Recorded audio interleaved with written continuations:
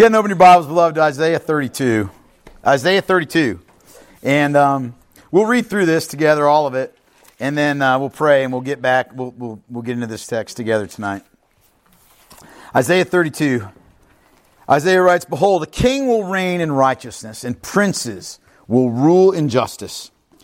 Each will be like a hiding place from the wind, a shelter from the storm, like streams of water in a dry place, like the shade of a great rock in a weary land. Then the eyes of those who see will not be closed, and the eyes of those who hear will give attention. The ear of the heart of the hasty will understand and know, and the tongue of the stammerers will hasten to speak distinctly. The fool will no more be called noble, nor the scoundrel said to be honorable. For the fool speaks folly, and his heart is busy with iniquity, to practice ungodliness, to utter error concerning the Lord, to leave the craving of the hungry unsatisfied, and to deprive the thirsty of drink. As for the scoundrel, his devices are evil. He plans wicked schemes, to ruin the poor with lying words, even when the plea of the needy is right.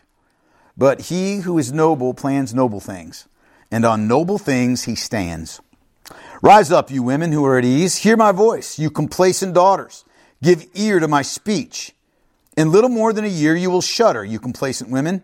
For the grape harvest fails, the fruit harvest will not come.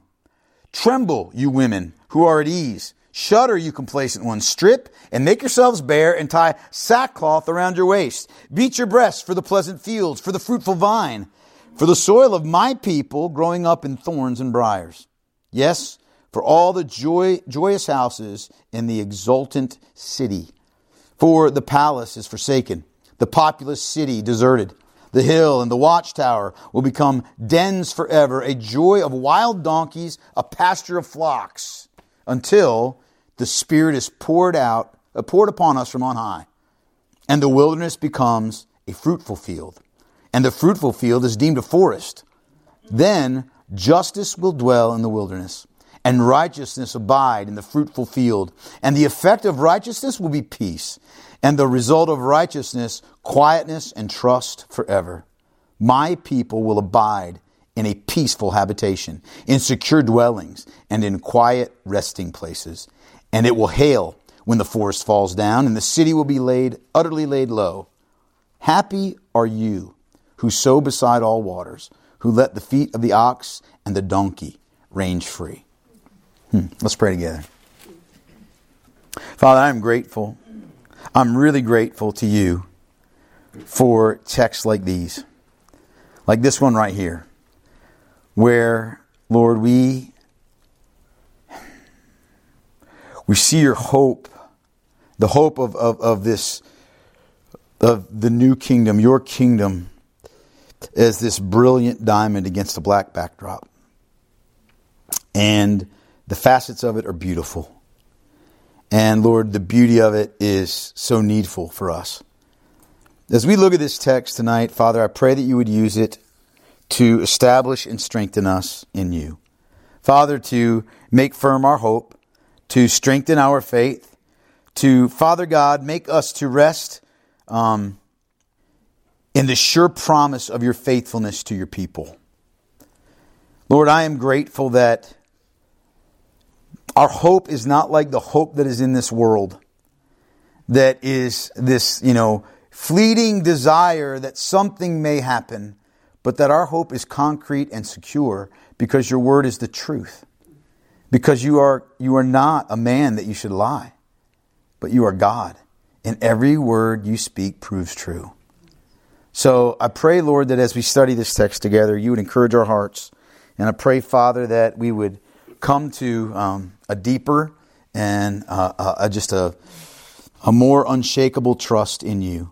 Thank you for my brothers and sisters that are here tonight. I pray that this would be a time of blessing for them, and that these words, Father God, would bring forth just fruit from their fertile hearts, God, that are turned toward you. So thank you again for just being our God and for choosing us to be your people. And thank you for your faithfulness to us that you display repeatedly. We love you and we bless you in the name of Christ. Amen. So I mentioned to you, last week that tonight we're going to be getting into a couple of sermons that are different from the ones that we've been just looking at. Just the previous sermons that we looked at, the last four, were about really the darkness and the depravity that was in Judah, the wretchedness of their government, the fact that they had chosen to seek refuge and security through human scheming and looking for it in Egypt specifically as their idol, of choice. And it was sermons that were focused on a call to repentance and focused on a call to humility and focused on, a call to confess the idolatry and the foolishness that had encompassed the heart of Judah, right?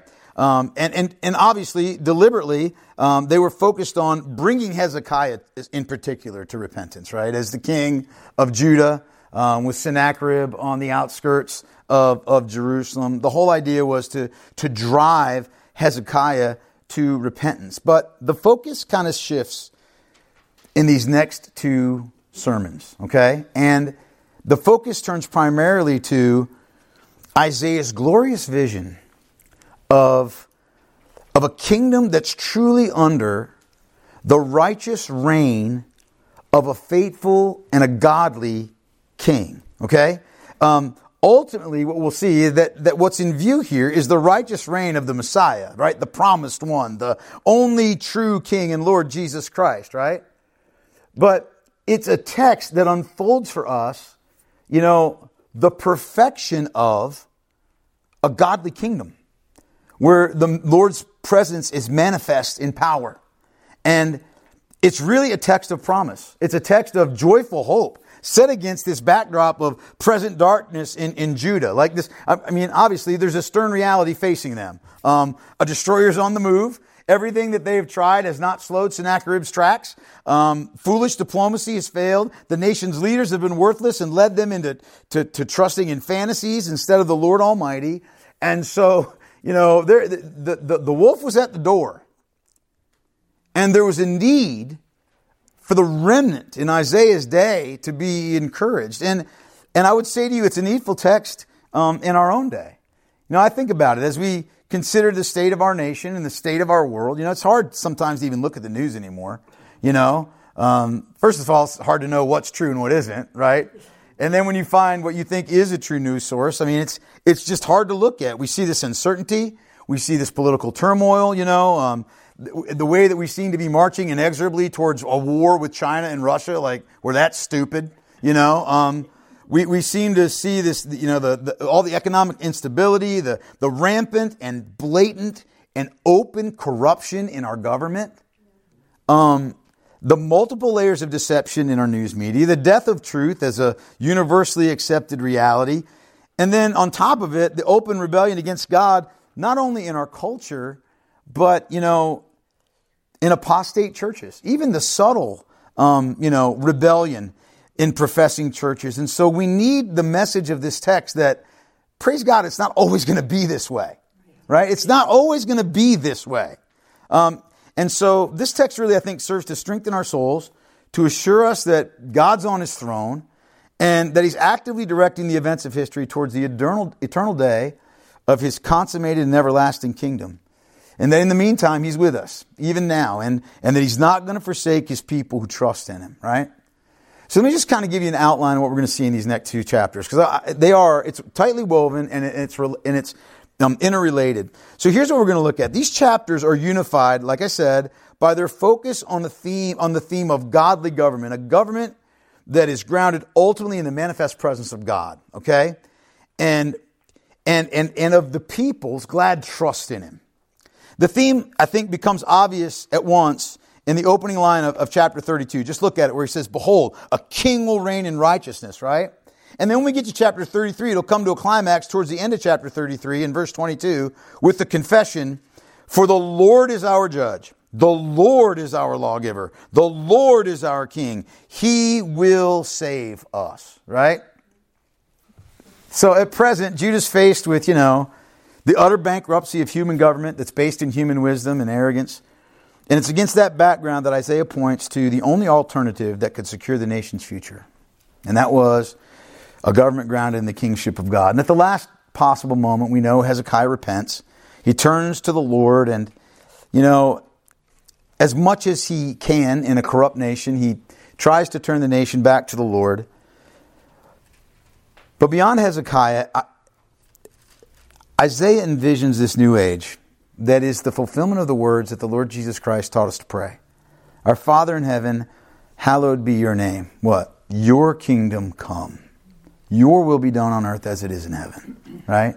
That's what we're looking forward to. So Isaiah develops this theme in sort of four movements. The first movement is chapter 32, verses 1 through 8, where he lays out the vision of this godly government and the fruit that comes from it.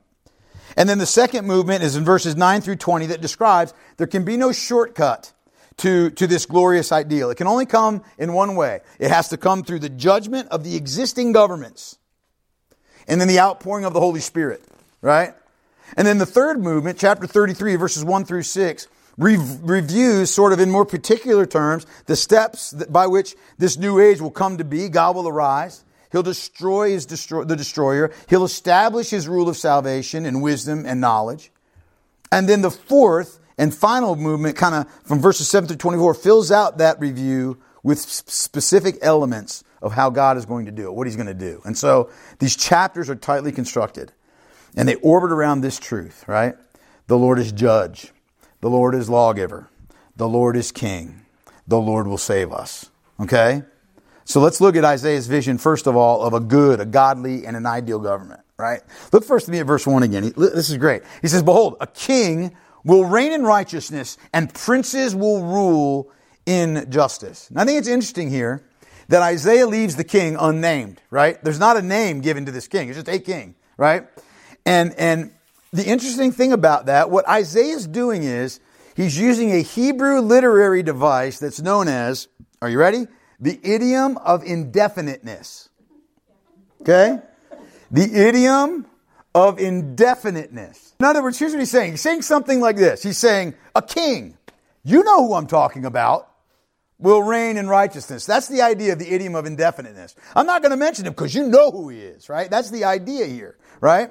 And so we do know that king, what king he's talking about, don't we? Right? We know that king that he's talking about. He's talking about the divinely empowered ruler, the messianic king he's already mentioned in chapters 9 and 11, right? That same king who now is identified as Yahweh in chapter 33 and verse 22. So the Messiah originally was thought of as a human king, right? We know, though, standing on this side of the cross, that's not the case, okay? And there's no contradiction between a king who is human and a king who is God, because in Christ, the God-man king, is made evident. So we understand this, this prophecy will ultimately be fulfilled in the Messiah who is himself God. Still, the focus here is not even so much on, the ruler as it is on the quality of his government. The quality that will characterize his rule. Okay, so look what Isaiah does here. He envisions this glorious government in which both the king and his princes, okay, the king and his officials or his rulers will govern in righteousness. That is, according to what is right and pleasing in the eyes of God. They'll do everything perfectly, right? What's in conformity to God's character. And they will rule in justice. That is, they'll apply the principles of God in a proper and in a right manner. In other words, there will be real justice in this kingdom. Not the imaginary justice of, our current age, right? He's picturing here a government that's established and that's formed and that's shaped and that operates according to God and His wills and His will and His ways. In other words, that operates in perfection. Okay? And then he describes the blessing of such a kingdom. Look what he says in verse 2. He says, each will be like a hiding place from the wind, a shelter from the storm, like streams of water in a dry place, like the shade of a great rock in a weary land. Now let me say something about this really quickly. The word each here, is a perfectly acceptable translation, but it kind of misses the point.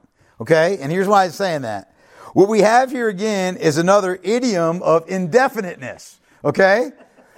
But what this is, the word that's translated here as each, is actually the Hebrew word ish. Anybody know what that word means? Man. Yeah. It's the Hebrew word for man. And it's pointing to a great or unique, a special man and those men that serve him. Okay? And it's a man, again, that we should know because Isaiah's already talked about him.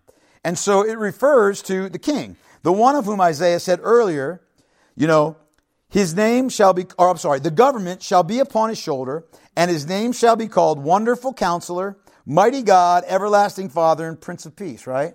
And then in Isaiah chapter 11, he's described as the one that the Spirit of the Lord shall rest upon him. The Spirit of wisdom and understanding, the Spirit of counsel and might, the Spirit of knowledge and the fear of the Lord. And the idea here with that word each, what the translators are trying to capture is that this man and his princes will be for his people a place of security.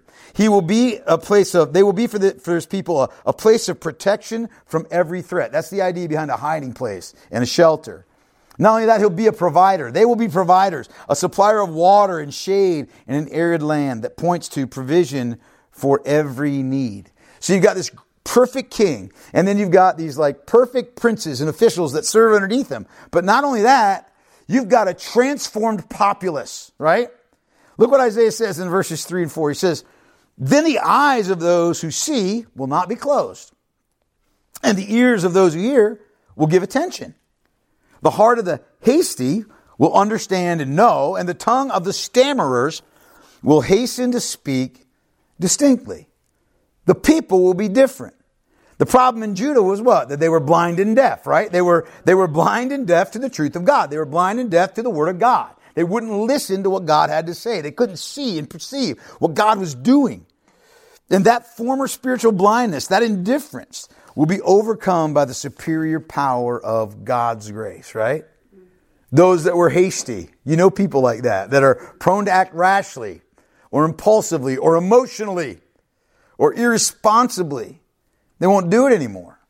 They'll understand His truth and they'll act in accordance with His will. They will do what is wise and what is pleasing and what is in accordance with the truth of God. And then last, the one who doesn't speak well and is confused about the Lord and the things of God will all of a sudden manifest insight and clarity. Plain speech that's rightly understood. And in addition, this is the beautiful part, the times of the fool and the scoundrel who misled and took advantage of his people, of God's people, will come to an end. And they'll be seen for what they are and they'll be judged accordingly. Isaiah says in verse 5, "The fool will no more be called noble, nor the scoundrel said to be honorable." I think about that whenever I see award shows, and stuff like that. I mean, seriously, in our imperfect world, honor and virtue and esteem are often applied and given to those who most definitely do not deserve it. Isn't that true? Yes. But that's all going to change forever. And I want you to notice that the two classes, this is very interesting, the two classes that Isaiah takes up here. He talks about the fool and he talks about the scoundrel. But when you drill down into his definition for the fool, you begin to see that he's talking about the religious and spiritual leaders in Judah. And then when you dig down into scoundrel a little bit, you begin to see that he's talking about the political, governmental leadership. Look at this with me. Isaiah first takes up the fool, the case of the fool, and he says this, verse 6. "For the fool speaks folly, and his heart is busy with iniquity to practice ungodliness, to utter error concerning the Lord, to leave the craving of the hungry unsatisfied, and to deprive the thirsty of drink." The fool, he says, speaks folly. Why? It's because that's all he can do. What else can a fool do but speak folly? Isn't that right? Proverbs 1:7 says, "The fear of the Lord is the beginning of wisdom. Fools despise wisdom and instruction." Fools speak out of what they know And since they do not know or fear God, their words therefore are worthless and empty, aren't they? The fool lacks, according to Isaiah, any sense of spiritual or moral obligation. He's busy with iniquity. His life is consumed with the pursuit of iniquity, the pursuit of ungodliness. He speaks out of what he does not know. And therefore he speaks error and deceit concerning the Lord. Now, it'd be bad enough to just speak foolishness, right? But to speak foolishness and error regarding the Lord, that's multiplied times worse, isn't it? And here's why. Because he feigns an authority and an understanding of God that he doesn't have. And here's what happens. For that reason, he leaves people who are spiritually hungry and thirsty. That's the picture here. He leaves the spiritually hungry and thirsty unsatisfied and empty. TV preachers. Yeah. Not just them, though. But them for sure. And then all the wannabe TV preachers that just haven't gotten on TV yet. Right? I would say that's an apt description not only of, false teachers, but also of those whom we put in their place. You ever notice how often we have entertainers and sports figures and social pundits, speaking on behalf of God? It's remarkable to me. And people eat it up because they're not discerning. I would say to you this, I know some of y'all love Jordan Peterson, and I would say to you that Jordan Peterson, is as much as an unbeliever can be, is a solid philosopher. Okay? As much as an unbeliever can be, he's a solid philosopher. But he started this whole thing of studying through Genesis and Exodus with his band of liberal men. And I'm going to tell you right now, he has no business speaking on those things. No business at all. Right? You got to be careful. God's word calls such people fools. And why is it? I'll just give you a few. Let me just run through the scripture quick. The fool says in his heart, there is no God. They're corrupt. They do abominable deeds. There is none who does good. Well, you say, he doesn't say there is no God. No, the fool also says in his heart, this is who God is as I perceive him to be, which is a no God. Right? The lips of the righteous feed many, but fools die for lack of sense. A fool takes no pleasure in understanding, but only in expressing his opinion. Isn't that true? Doing wrong is like a joke to a fool, but wisdom is pleasure to a man of understanding. The wise of heart will receive commandments, but a babbling fool will come to ruin. And that's what Isaiah says here. The day of the fool is coming to an end. Then Isaiah describes the scoundrel. It's interesting to find that word in the Bible, isn't it? Scoundrel. Just feels like it doesn't fit, but that's a great word, right? As for the scoundrel, he says, his devices are evil. He plans wicked schemes to ruin the poor with lying words, even when the plea of the needy is right. This is a very interesting picture here, right? The scoundrel represents or describes a reprobate, right? Somebody that's just an unprincipled person altogether. Somebody that's a swindler or a fraudster, a trickster, a charlatan, that kind of thing, right? Everything that he does, Isaiah says, everything that he does, his devices, they're motivated by evil. They're motivated by self-advantage at the expense and the hurt of others. Right? That's the idea here. Since he's willing to employ any means that he needs to, that are in his power, provided that he can generate some kind of profit or social advancement for himself. And specifically what the picture here that Isaiah draws for us is that he exploits the poor by manipulating the legal system, offering false and distorted testimony in order to secure his desires. I'm with Tim. I think of politicians, man. Both bureaucrats and elected, or some would say selected officials. That's them, isn't it? They don't serve the people. They don't serve the people but themselves. And they take advantage of the people for their own gain. I mean, how is it that somebody goes into Congress, right, with $200,000 in the bank to their name, and they come out 100 millionaire? How does that work? I mean, I got to get on that savings program, whatever it is, the one they're using, right? Praise God, their day will come to nothing, right? Isaiah says, he says, but he who is noble plans noble things, upright, godly, righteous things. And on those noble things he stands, the noble, the righteous, those that that do what's pleasing in the eyes of God. He will stand firm in that day. There's a righteous government coming. And the noble person will stand firm. But before that can come, the wicked government of men must be destroyed. And that's really the point of what Isaiah says next. He says, look at it, starting in verse 9. We'll just read through verse 11. He says, rise up, you women who are at ease. Hear my voice, you complacent daughters. Give ear to my speech. In little more than a year you will shudder, you complacent woman, for the grape harvest fails, the fruit harvest will not come. Tremble, you women who are at ease. Shudder, you complacent ones. Strip. That doesn't mean naked. It means put on the clothes of a slave. And make yourselves bare, and tie sackcloth around your waist. Now Isaiah's singling out the women here, right? I think he did that once before. Back in, no, I think he did. Wasn't it in Isaiah 3 where he singled out the women? I think it was. I'm just looking real quick. The tinkling of all that. Was it in chapter? I can't remember if it's in chapter 3. It might not have been chapter 3. I guess off the top of my head, but it might be wrong. Was it 3? Yeah, that's it.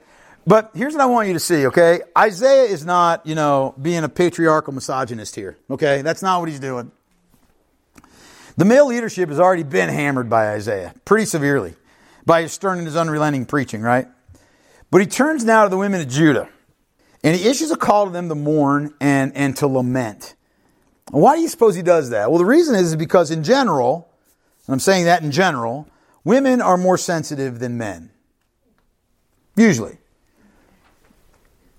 It's changing a little in our age, but he calls them out here on their complacency and their false security and their apathetic contentment with just the way things are. Believing that, things are it's going to be okay. It can just continue like this indefinitely, right?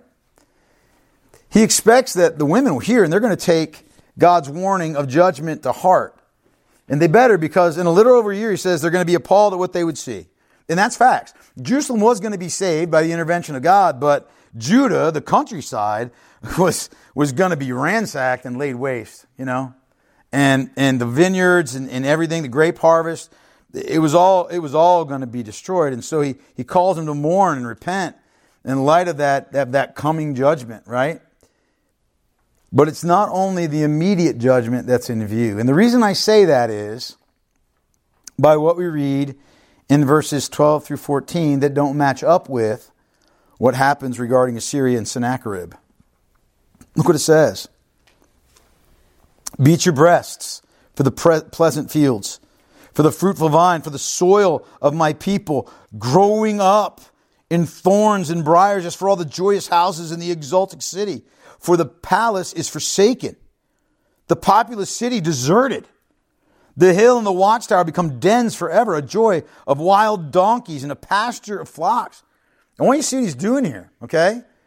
Isaiah calls them to mourn for an even greater judgment that he foresees, which is the abandonment of the once fruitful land of Judah to non-cultivation altogether, to the briars and to the thorns, to the emptying out of the city of Jerusalem, to the palace being forsaken, and the hill and the watchtower, right? The hill that upon which Judah or Jerusalem was constructed, and the watchtowers that surrounded it, becoming the habitat of wild beasts. In other words, he's describing here the end of Judah's government. That doesn't happen until the fall of Jerusalem to Nebuchadnezzar and the Babylonians, right? More than a century after Sennacherib's invasion. But Isaiah sees these two events as parts of one divine process of judgment. There'll be a little reprieve, but the judgment's coming because this wicked government needs to be dismantled. And the men that represent it. And the destruction, dismantling of Judah's government is a picture of the government of man coming to nothing. The government of man on earth coming to nothing. So that the eternal government of the King of righteousness will be established. But how's that going to be? Well, Isaiah tells us, right? We need to understand, first of all, that in verse 14, the word that's translated there is forever. is a word that can also mean for a very long time or for an indeterminate time. For a time that seems to stretch on almost forever. And that's the way that we should take it here. The desolation that is brought on by God's judgment will last a long time as government after government of mankind devolves and comes to nothing, right? We've seen that in history, right? Invincible kingdoms fall in a night. It's going to all this desolation will last a long time, but eventually it will give way to this new era of divine blessing that's inaugurated by the pouring out of the Spirit. Look at this. This is so awesome. The desolation will last, Isaiah says this, until verse 15, until the Spirit is poured upon us from on high. And the wilderness becomes a fruitful field, and the fruitful field is deemed a forest. Then justice will dwell in the wilderness, the least likely place, right? And righteousness will abide in the fruitful field. And the effect of righteousness will be peace. And the result of righteousness, quietness and trust forever. My people will abide in a peaceful habitation, in secure dwellings, and in quiet resting places. That is beautiful. The coming of the King will mean the outpouring of God's Spirit upon His people. A divine and a new life. The Spirit of God, right? Who's at work at creation. The Spirit of God who's a life giver. The Spirit of God who empowered, God's people for mighty deeds. Who indwelt the messianic figures of the Old Testament. The promise now is that He will give God's people new life. He won't just dwell in the Messiah. He would dwell in the Messiah's people. That's the idea. The one who empowers, the Spirit of God will rest in fullness not only on the King, like we read about in chapter 11, but it will be poured out on the people of God as a whole. And it's in this universal bestowal of the Spirit that God's rule will be made fully effective in the lives of His people.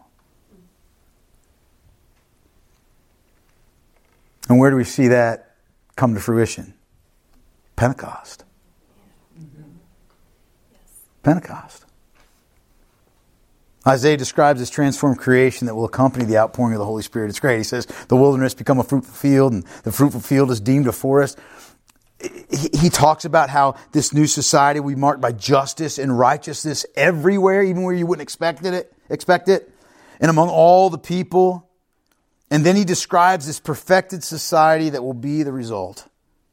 He says the effect of righteousness will be peace.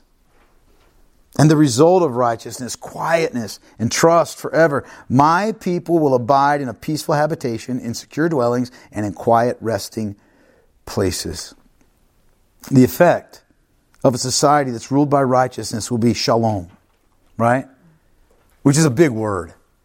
We translate it as peace, but it is big.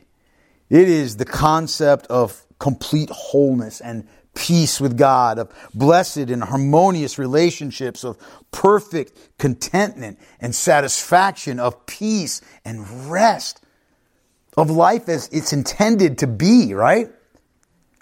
And the result of that righteousness will be quietness and trust. No more being disturbed and troubled and worried. It'll be quietness and trust. It'll be fulfillment and security. It'll be joy and tranquility. It's the kind of government, the kind of rule, man, for which we all long, isn't it? Yeah. Wouldn't that be perfect? God promises that to His people. My people, God says. I love that. My people is what He says. My people. My people. That's a very intimate phrase, right? That is an intimate ring to it, right? My people. In the Old Testament, it's the faithful remnant from Israel and Judah that truly feared the Lord. In New Testament terms, it's those, both Jews and Gentiles, who call upon the name of the Lord and trust in Christ as Messiah and Savior. Those are the ones, my people, God says, that will enjoy at last the blessings that the good government of God will provide. Right? Then Isaiah gives us a really short conclusion. Look what he says in verses 19 and 20.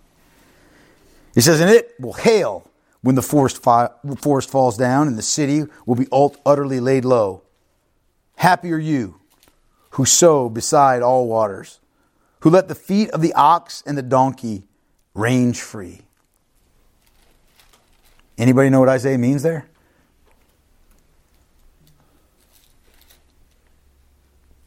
Most commentators, yeah, it's a strange epilogue.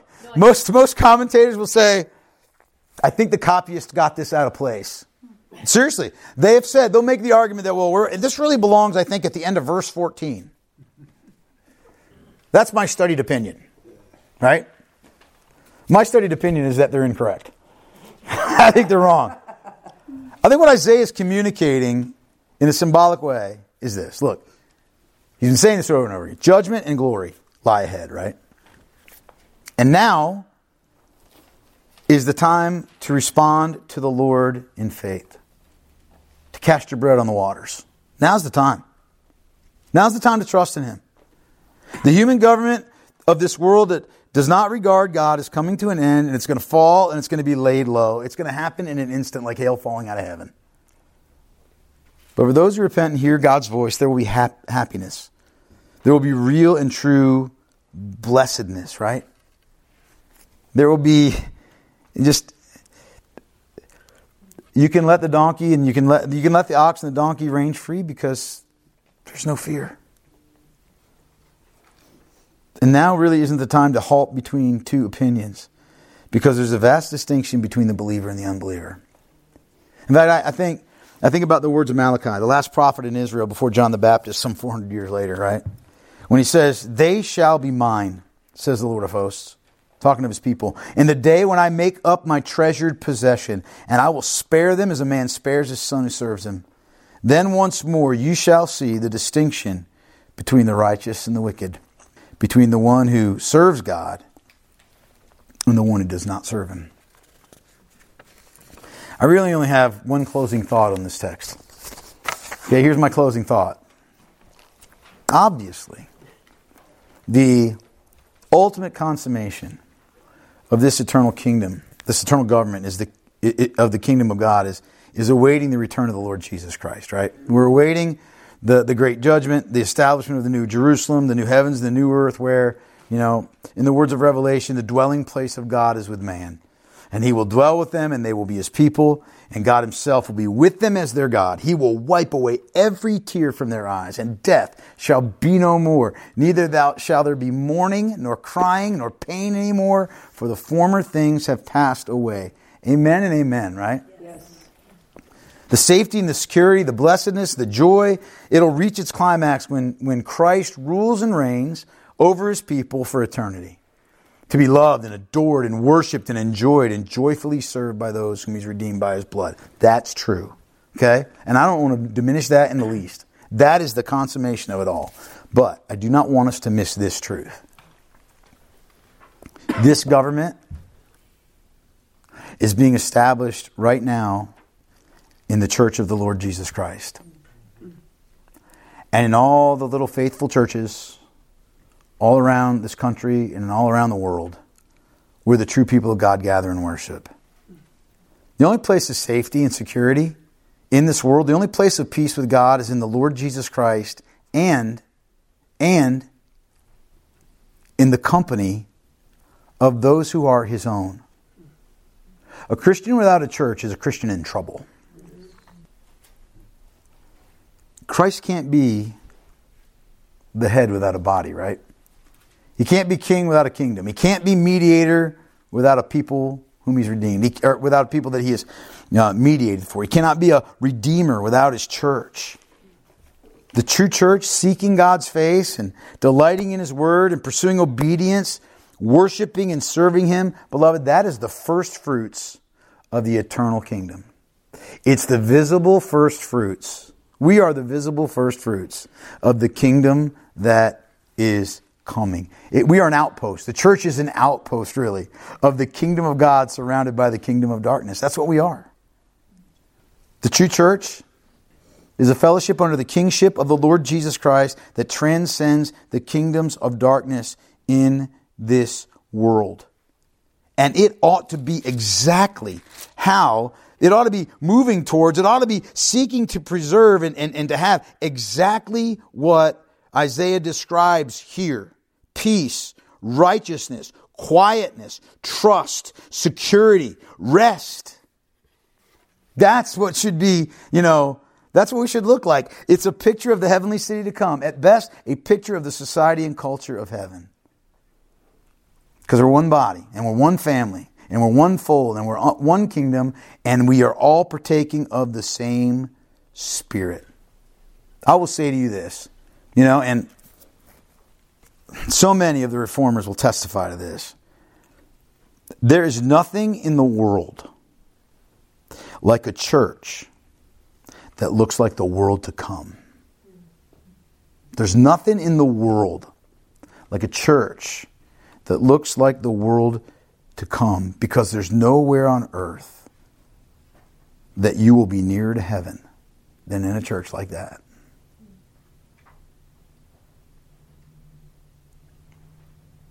I know there are those that are like, not me, man. Like, you don't understand. I can commune with God better than I can commune with God with other people.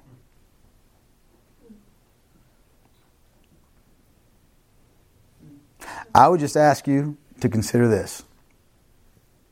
In heaven, there is no solitary confinement for saints that are better at communing with God than others. That is pomposity and arrogance at its worst. So, yeah, this kingdom, the consummation, we're awaiting Christ. But the first fruits is right now.